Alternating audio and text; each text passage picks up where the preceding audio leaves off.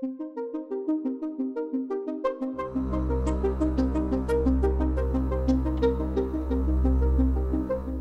my name is Julie Smithson, and I am your XR for Learning podcast host. I look forward to bringing you insight into changing the way that we learn and teach using XR technologies to explore, enhance, and individualize learning for everyone.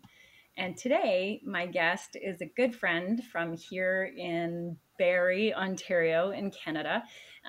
Welcome, Rob Theriault, an immersive technology lead from Georgian College. Rob has been a part of the paramedics program and asked just most recently to start taking over a lot more of the technology at the college. Thank you so much for joining me today, Rob. I'd love to get right into it and learn about your story and your position in the college. So thank you so much for being here today. Hi, Julie. It's a pleasure. Thank you. You want some background? Yeah, would love that. Why don't you do a bit of introduction? Sure. I've been a paramedic for 36 years and teaching paramedics for the last 20. And I've always had a keen interest in educational technology, but I'm also a skeptic when it comes to technology. So I think educators would be wise to be somewhat skeptical and cautious about using technology, ensuring that it actually enhances learning or provides something new to learning. A couple of years ago, I introduced virtual reality into our paramedic program for patient simulation primarily, and that led to a conversation with our president and vice president academic, who wanted to know where I thought virtual and augmented reality was going. So I told them that I felt that it needed some investment, that it needed some leadership, and surprisingly, they agreed, created a position, and so now I'm the immersive technology lead for the college. And my role is to communicate with faculty, to engage in exploring virtual reality and engage in its potential pedagogy, and to see about integrating virtual or augmented reality into curriculum. And that's amazing because we really introducing this technology into multiple different courses. So maybe you can actually talk a little bit about Georgian College's highlighted programs, because I know you and I have talked a lot over the past couple of years of knowing each other, and not every course can be put into these immersive technologies. You still need that one-on-one. So maybe do you want to talk a little bit about Georgian College's programs, and then taking a look at all the programs, which ones could have this technology applied to them and the ones that couldn't? Yeah, I'm not sure about the ones that couldn't. I'm not convinced, in fact, that there are any that would not be amenable to virtual or augmented reality, but cross that bridge when I come to it. So our architectural technology program has been using virtual reality for the last 3 years. They were the first at the college, and it's a remarkable experience for students to be able to construct or design buildings from within the building and have that spatial awareness and be able to test building materials in the process simultaneously. So they were the leaders in that area. And then we introduced it in the paramedic program, and I'm hoping to get funding to continue to use virtual reality in our advanced care paramedic program this fall. We're going to be using a program that involves students resuscitating patients from cardiac arrest and with different abnormal heart rhythms. And the program we're proposing to use employs artificial intelligence and voice recognition. So essentially, the student stands in a virtual room with, for example, someone collapsed on the floor, and they've got a team of paramedics around them, basically, and each paramedic has a name tag on them. And the student just simply commands the avatars to do things. So the student might say, Aaron, can you start chest compressions? William, can you start an intravenous line? Fatima, can you give a milligram of epinephrine? So really quite a remarkable program. And what it also does is it tests your leadership skills and your situational awareness. So one of the avatars, for example, might be doing chest compressions and start to slow down, and people fatigue doing CPR after about 2 minutes. So the student has to be aware that that's happening and prompt the avatar to compress faster or deeper or rotate them out and have someone take their place. So really excited about that program. We're also hoping to do some research around that particular virtual reality experience. Our Indigenous Studies program has a course this fall called Learning in the Home. They have a small cohort of 10 students who will all each have headsets. The headsets will be shipped to their home, probably mid-September. And what we've done is we've constructed a house, a virtual house in AltSpace VR, and we're constructing a second one that can be brought into any other platform, probably Engage VR. And so what the students will do is they'll go into the home and they'll be learning language surrounding the home. So things in the house, like in the kitchen, in the bedroom, in the bathroom, in the garage. And what I've done in AltSpace VR is I built a house with objects that each have an info button next to. So when the student clicks on the info button, it'll give them the Ojibwe word and the English word. And there's really good research to support context-based learning. So you're more likely to retain information if you're within the context. So more likely to retain information about words and verbs and sentences in the home if you're actually in a home, say, in contrast with looking at a PowerPoint slide or reading a book. In the second home that we're constructing, we've contracted a company to do this. It'll have interactive objects. So students will be able to open a cupboard, open the stove, pick up a plate, pick up a bowl, and it'll give them the Ojibwe word, the English word, and it'll give them an audio file with pronunciation. So again, there's research to support an even higher level of retention when you're in context and you've also got interactive objects. So really excited about this. Our Indigenous Studies faculty are really enthusiastic about it, which excites me even more. So really looking forward to that. But the other thing that's great about this pilot, and we do have funding for this pilot, so we are going ahead with it, is that not only will students be with their teacher in virtual reality, and they're probably going to do about 30 minutes to 45 minutes max per week in virtual reality with their teacher. But the students can go into those platforms anytime they want, day or night, and they can have group discussions, they can just socialize, they can just explore the land, if you will. So that social aspect is so important now, especially out of the current pandemic where students don't get together. So very excited about that program. That's awesome. What's the response of the students when, well, I guess in their program itself, it would be you will have access to a VR headset. Is there any kind of surprise reaction that you hear from students that they are starting to use this technology in their program? Well, they haven't heard yet, so Oh, okay. so Surprise. yeah, so they're going to be finding out fairly soon. And so what I will probably do is meet with them and the instructor in the first week via PC, by a desktop computer, and so they get familiar with platforms alike initially, and then we'll ship the headsets out probably around week 4, and I'll have to do an orientation with them to the virtual space, because as you know, there's a bit of a learning curve, especially if you're in a spatial network like AltSpace VR or any other one, where if your avatar, the character that you embody, is moving, but your legs are not moving, the conflict between what your eyes see and your vestibular system creates some vertigo for some people.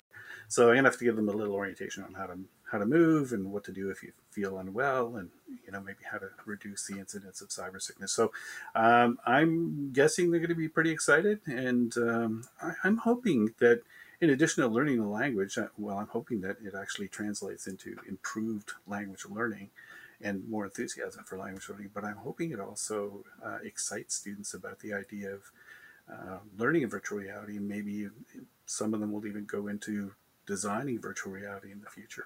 Yeah, I would love to actually do a part 2 on that as a use case study with you. Maybe in a couple months, we'll jump back and let's see what the result of that class was and the return on experience. It would be great to understand how that implementation goes. Mm-hmm. Are there any other programs at Georgian College that you want to highlight that you've put into place where VR and AR are now a part of the program?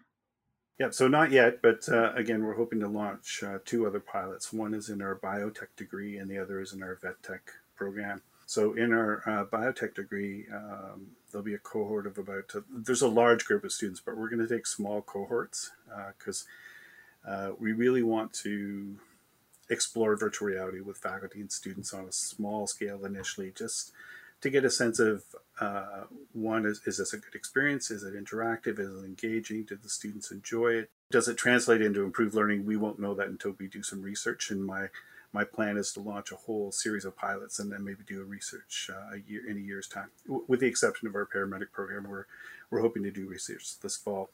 But in our biotech degree, students are going to be using a product called Nano, which is a multiplayer virtual reality system that enables students to look at atoms the size of a football or a basketball or larger. So there's they receive kind of a spatial awareness of what atoms and molecules look like, and they're able to manipulate those molecules. They're able to pull out proteins, add proteins in, and it's a product that's familiar to scientists around the world. In fact, scientists around the world are using Nano to get a better understanding of novel viruses like the novel coronavirus and develop new drugs, synthetic antibodies, new vaccines, things like that. So this is really cutting edge learning technology. I'm really excited about it. The students are also going to be, as far as we know, using InSpirit VR to run chemistry labs in virtual reality. And chemistry is a great subject area for virtual reality when you think about it. So students can do their chemistry lab safety training in there, and they can do it on their own or with the instructor or a combination of both. And they can also conduct experiments that might otherwise be dangerous, but not so in virtual reality. So really excited about what they're doing with biotech. In our veterinary technician program, we have a veterinarian who provides medical oversight for the program, and he's really excited about what they're going to be doing. So they're going to be doing animal dissection in virtual reality and animal anatomy.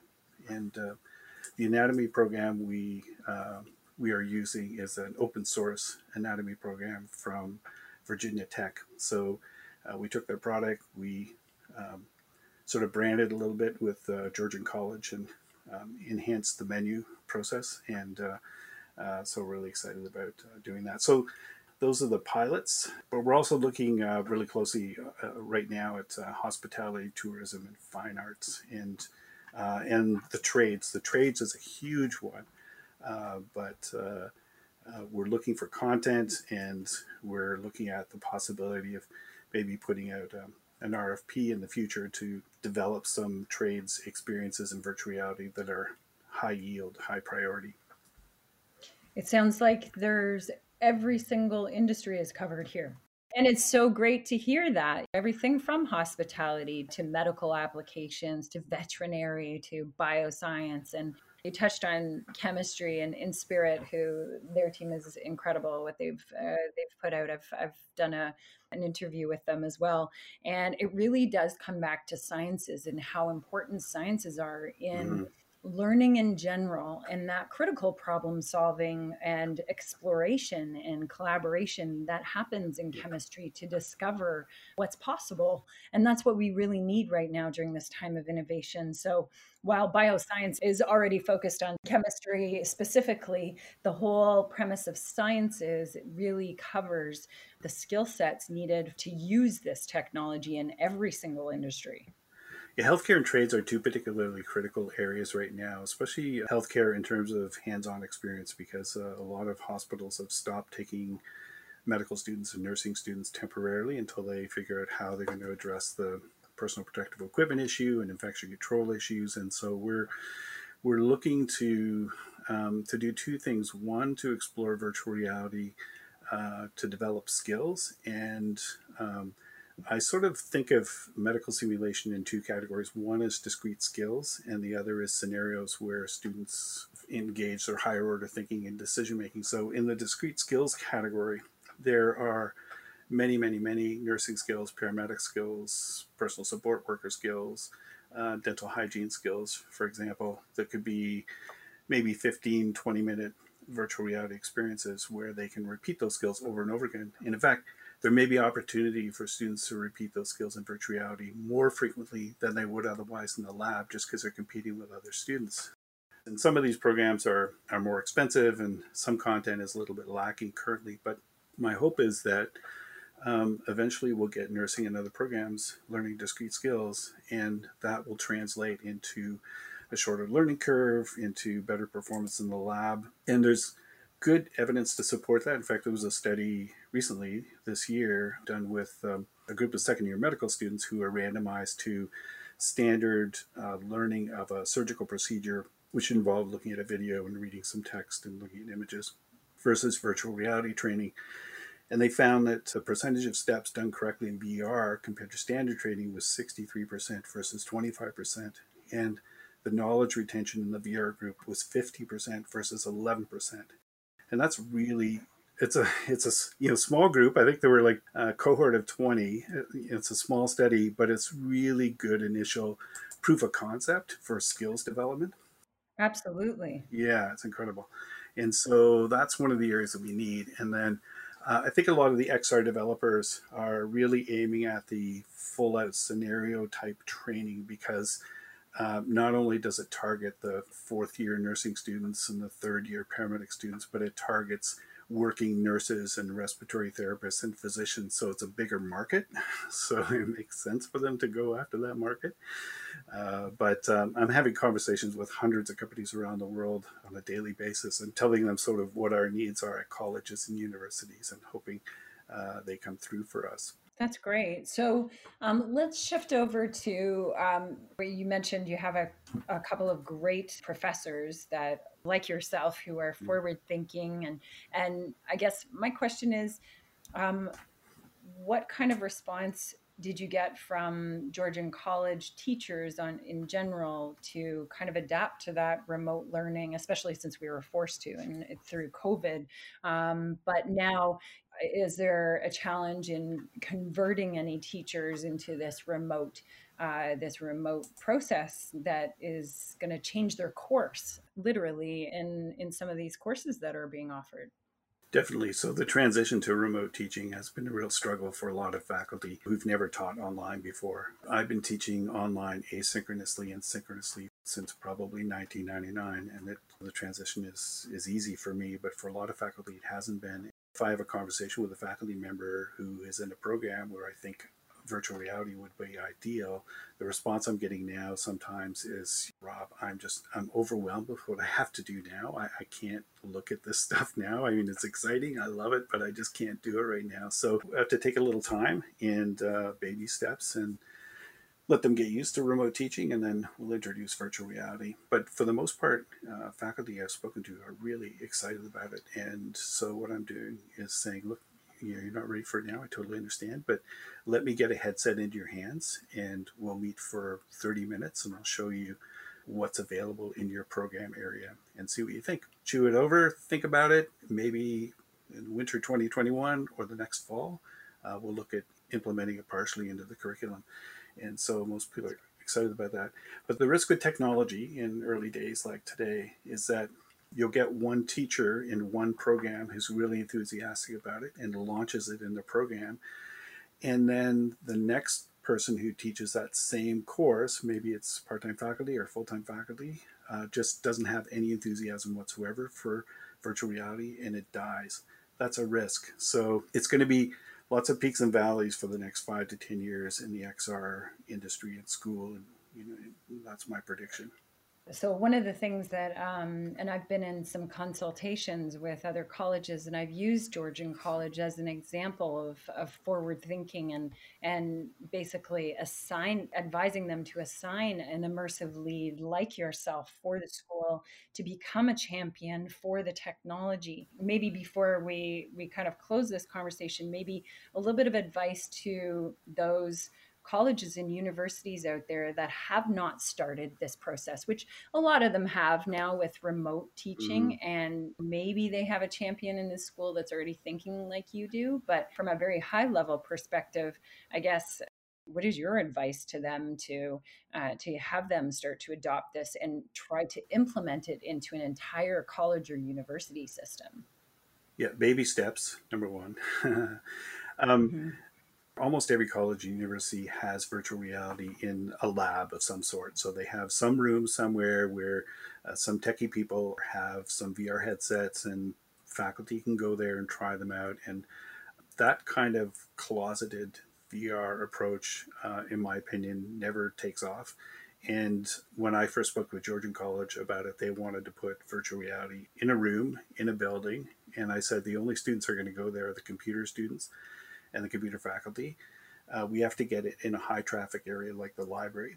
And if we're going to start to generate some interest in virtual reality, we have to get faculty exploring it and trying it. And so they gave me the go ahead to do that, which would be great. So we're doing small pilots, small student cohorts, maybe 2-3 programs at a time, and building up some understanding of it and exploration of it. And I think this is so important in the early days. And just as you said, if colleges and universities can create a position like mine, someone who can help drive it and can communicate with faculty and help them explore it, I think that's the key. And it's important to explore it for 2 reasons. Number one, we want to explore its pedagogical potential, to students actually experience enhanced learning. And you think about how it's being used now.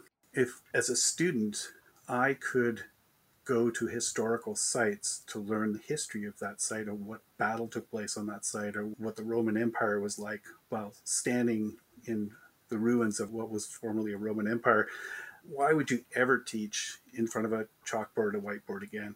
I mean, that kind of context and experiential learning is just phenomenal. So I think faculty need to explore it to see its true pedagogical potential. And I think it's also, thirdly, critically important for faculty to communicate with developers of XR to ensure that they have good instructional designers who understand pedagogy and know how to make virtual reality or augmented reality a good learning experience. And I've seen some really good XR experiences that were impressive visually, but really weak pedagogically. I didn't feel it was strong for student learning. So I think those 3 things are important. Well, Rob, thank you so much for joining this XR for Learning podcast. I think when it comes to education, there's so much to talk about, and there's really so much to change the way that we're learning and that we're teaching. And from my perspective, I just wanted to let you know that I really admire you. Thank you. Your connection and network connection, not only here in Ontario, but online and through the networks as well. And just seeing how you've managed to lead Georgian College well before COVID started implementing this. I think that's what really set your role and Georgian College apart from some of the other colleges and universities that I've seen, and wanted to congratulate you on the hard work, because I know how much it has taken to be able to implement this, and not just from the software side, but you and I have talked several times about the challenges of hardware, which I think that could be another segment on it. Oh yeah, absolutely. But why don't I guess best way, if anybody wanted to reach out and maybe ask a quick question of advice to you, I guess the best place to reach you would be on LinkedIn, or if you want, you can share your email. Sure, they can reach me on LinkedIn for sure. That's probably the easiest way, and from there I can share my email address. It's probably easier than, or do you keep show notes, like a website with show notes? Yeah, absolutely. Happy to share my email there. Or they can reach me on Twitter at edtechmedic, EDTECHMEDIC, edtechmedic. That's great. Well, thank you so much, Rob, for joining us today, and all the best in this next semester of 2020, where remote learning I don't think will stop from here. It's only going to improve, and the learning experience is just going to get stronger and stronger. So really excited to do a part 2 with you one day and learn about some of the pilot programs that you have. Sure, yeah, happy to do that. Thank you. And thank you to the listeners for listening in on the XR for Learning podcast. Don't forget to follow us on social media and share among your community and friends and family to help learn about the different ways that teaching and learning, especially at the college and university level, are taking place. So thank you very much, everybody, for joining us. And thank you, Rob, for joining me today on the XR for Learning podcast.